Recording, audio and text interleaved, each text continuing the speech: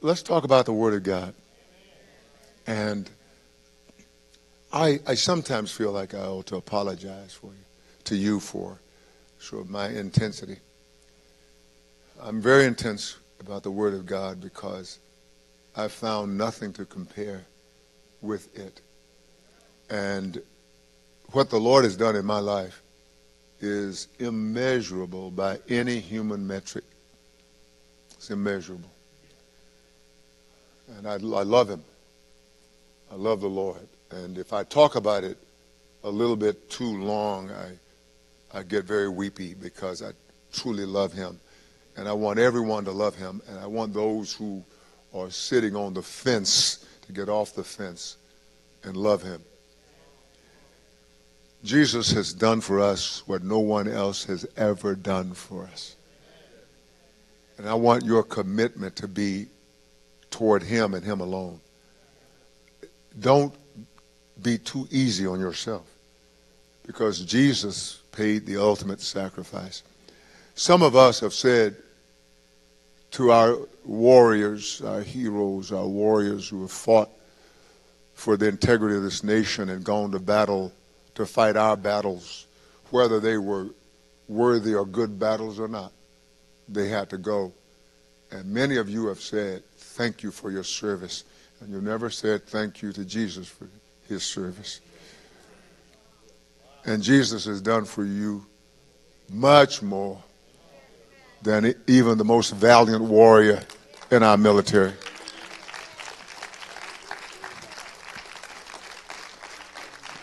But every time I say thank you, I'm thanking Him for His service. I grew up in a day when old folks used to say, and I guess that old folks is relative these days, but they would say, when you don't have anything else to say to Jesus, just tell Him thank you. And then when you don't have anything else to say other than that, you can say Jesus and Jesus. And those are meaningful words. I was thinking about Jesus' resurrection, and I call this Christ's resurrection victory. Christ's resurrection victory. That was an eternal victory.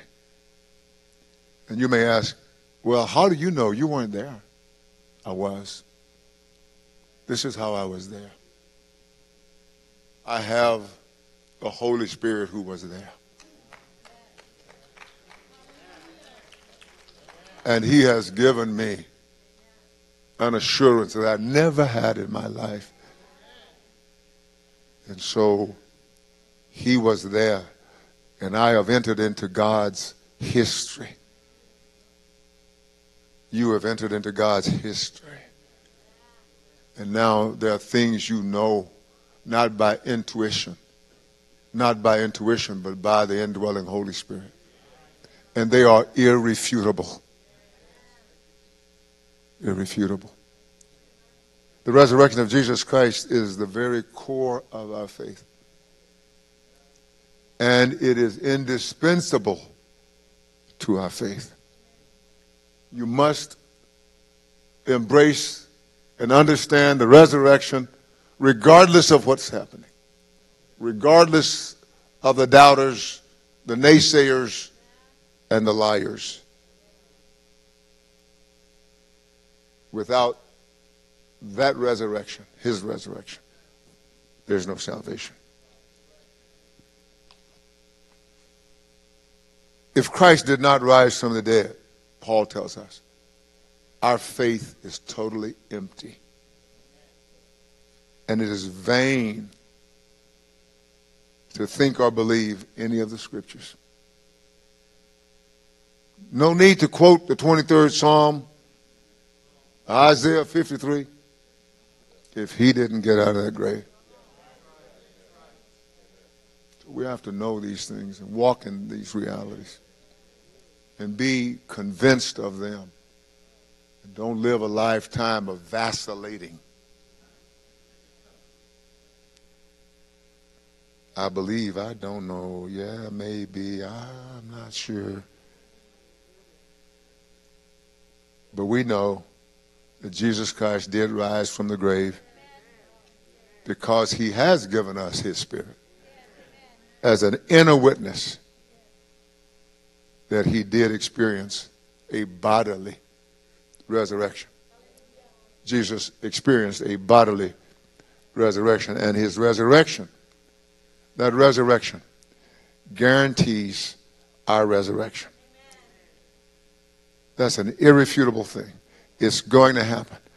Everything that he has said will happen.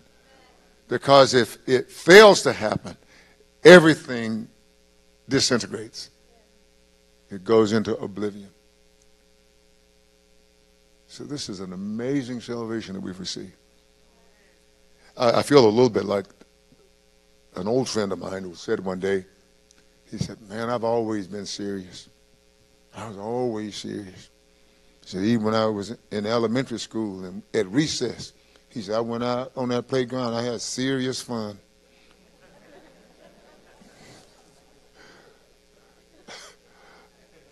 I feel like him. So, but the believers at Corinth did not believe in the resurrection of Jesus Christ. Somebody had come in and persuaded them that that had not happened.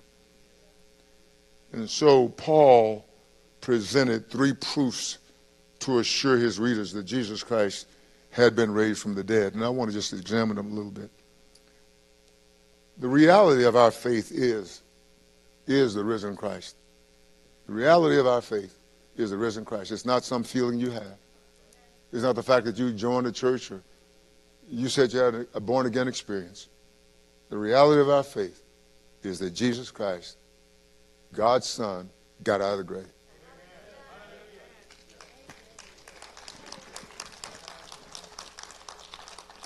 In 1 Corinthians chapter 15,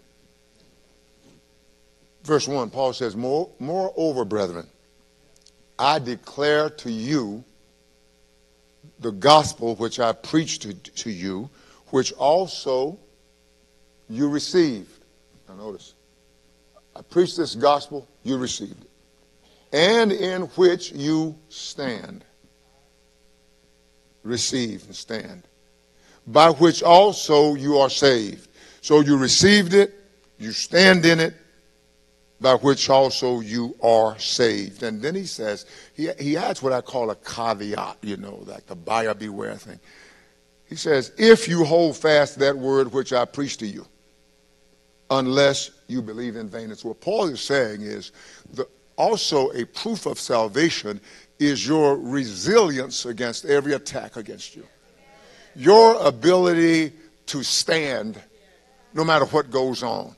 I don't know about you, but there have been times in my life I was amazed that I was standing. I had no strength to stand, but I was standing anyway. That's why the scripture verifies it by saying, greater is he who is within you than he who is in the world. And so the one in me was standing so firmly, I could not shrink. I could not waver. And that's the same with you. And so he says, unless you believe in vain. And so why would you put that in there? Because it is amazing how the Holy Spirit gives us these caveats, these buyer beware, because he doesn't want you to be so sure in vanity or in vain. He doesn't want you to have an experience of cockiness. And well, I know, I know. When people do that, it bothers me. It does, because the way they arrogantly say things, it's almost like they don't know Jesus. Really. But he puts that in there, and I believe it is for our good. So Paul says, unless you believe in vain. If you hold fast that word, you're saved. If you hold fast that word which I preached to you, unless you believe in vain. Why would you put that in there? Well, this is why. In the Greek, vain means ike. It's an idea of failure. And so what Paul is saying to them, or it means without reason or effect or without cause. It's like you really didn't believe, you gave mental assent. Mental assent is not biblical faith. And so you just said, oh, okay, I heard nothing better today, so. But that's mental assent. And so, for example, the scripture says, you believe that there is one God That's James 2:19. James 2:19. You don't have to turn there. James 2:19 says, you believe that there is one God, you do well. Even the demons believe and tremble. And there have been some brothers in town. I've forgiven them long time ago, decades ago. But when we came to the city, and I was preaching that the only thing you have to do when you wake up in the morning is believe God. And these guys were coming out on radio and TV and was talking about, you got to do more than believe. That's all right. That's all right. We all have to grow. And I said, no, you don't have to do more than believe. You have true biblical belief or faith will cause you to walk right. So this is what Paul is saying to these Corinthians. No, what can you do more than believe God? You say, well, do it. No, your doing comes out of who you are. Doing always comes out of being. Being doesn't come out of doing. My doing becomes out of who I am. For if anyone is in Christ, he's a new creation. Old things are passed away, and behold, all things are become new. That's reality. So I do because I am. I am. It's not I am because I've done. And so I explained to one of these guys, I said, wait a minute. I said, the demons have given mental assent. They have never come to a salvation experience, nor can they. For a salvation has escaped them forever. And then there are the do-gooders who want to come up with some kind of religion that says, no, love wins, everybody's going to be saved. That's nutty. It's not biblical. Tell me which one of you would have an investment, and in that investment you put in $1,000, and suddenly your investment had come to $1 million, and somebody in the investment sphere, in the market, lost money. You say, well, you can have it back. There's not one of you who would do that. God has given us all opportunities. Demons don't believe as in salvation. They have a mentality. We know who he is, but there's no repentance for them. And so the mental assent has to do with complying with or giving in to, or it is like, I did as I was told. Somebody, I did as I was told. And so that is not the salvation. Somebody had come in with another gospel to the Corinthians, and it just spoiled them. They're doing it again. And I'm finding that too many of us are swallowing the lie, hook, line, and sinker. I hope you're here today because I absolutely love all of you. I've not shaken all of your hands. I want to do that one day. One day we're just going to have a dinner, and it's going to be on the house. And we're going to find a way to do it. And we're going to all sit down together and eat before that great supper in the sky. Because I want to say hi to every one of you. Absolutely love you. But the gospel is the most important message that the church has ever proclaimed or could ever proclaim. It is the gospel.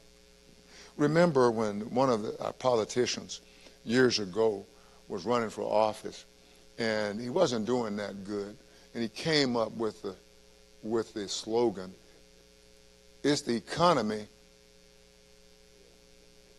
I won't use that last word, but it's the economy. And I want to say to every one of us, no matter what you do, no matter what your interests are, it's the gospel. That is the most important message to be proclaimed. It's the gospel. You say, well, not just the gospel. Yes, just the gospel. Because the gospel definitively is the good news of Jesus Christ. Not just good news, the good news that Jesus has come. Wow. No, I admit it is good. It is good. It is good to be involved in social action and the betterment of mankind. It's good. Some believers don't even think it's good to do that. You're just wrong. I don't think you're apostate yet, but you are wrong. It's good to be involved in the betterment of mankind. There's no reason why these ministries should preempt the gospel, though. They should never preempt the gospel. They should never be to you more important than the gospel. This is what should be important to you, is that Christ died, he was buried, he rose again, he was seen, and these are the things that are basic. They're basic historical facts. It's a historical fact that this happened, and on which this gospel stands. And we must be firm in the proclamation of the gospel of Jesus Christ. I didn't think I was going to get far. But let me, a couple of more, and you'll just keep standing, but stand by.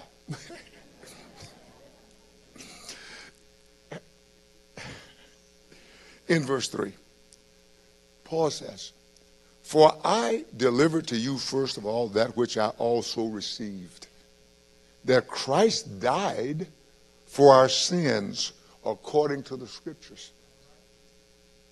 and that he was buried, and that he rose again the third day according to the Scriptures, and he was seen by Cephas," or Peter, "then by the 12.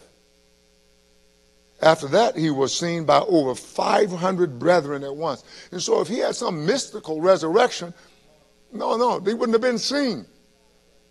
He said he was seen by over 500 brethren at one time, of whom the greater part remain to the present, but some have fallen asleep. After that, the fourth one. This was the fourth sighting of Jesus. After that, he was seen by James, the Lord's brother. You know, that's a sad story for me. And I'm going to take about 2 more minutes, or 10, maybe 3.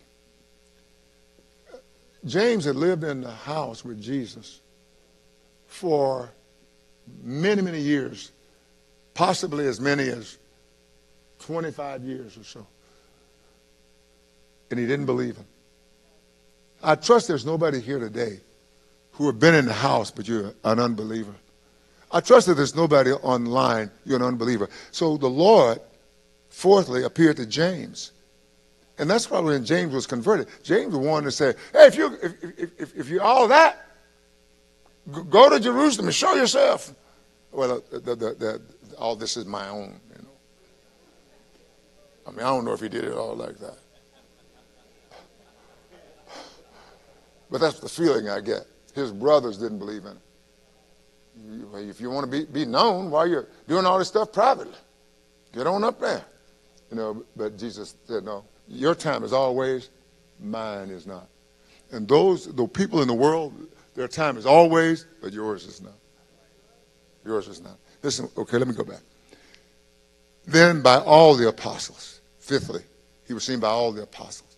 What that means is the apostles that some would have you to believe, there were only the 12. There were a lot of apostles in those days because they had seen the Lord. And then Paul says, "Then last of all, he was seen by me," number 6, "by me also, as by one born out of due time. For I am the least of the apostles." And whenever Paul writes, when he writes that, my heart breaks because of his sin, his rebellion against God. He was all messed up. But he says, "I was born out of due time. I'm the least of the apostles who am not worthy to be called an apostle because I persecute the church of God." You see how good God is? We have, many of us here have not been faithful to him. And we've done things we should not have done and said things we should not have said. But he loved us too. And he brought us here. He saved us, washed us in his blood, has given us eternal life. We're not worthy either. But verse 10 says, "But by the grace of God, I am what I am." We are here, saved by the blood of Jesus. Amen. I want you to ponder that word as Brother James leads us in a brief melody, and I'm going to come right back.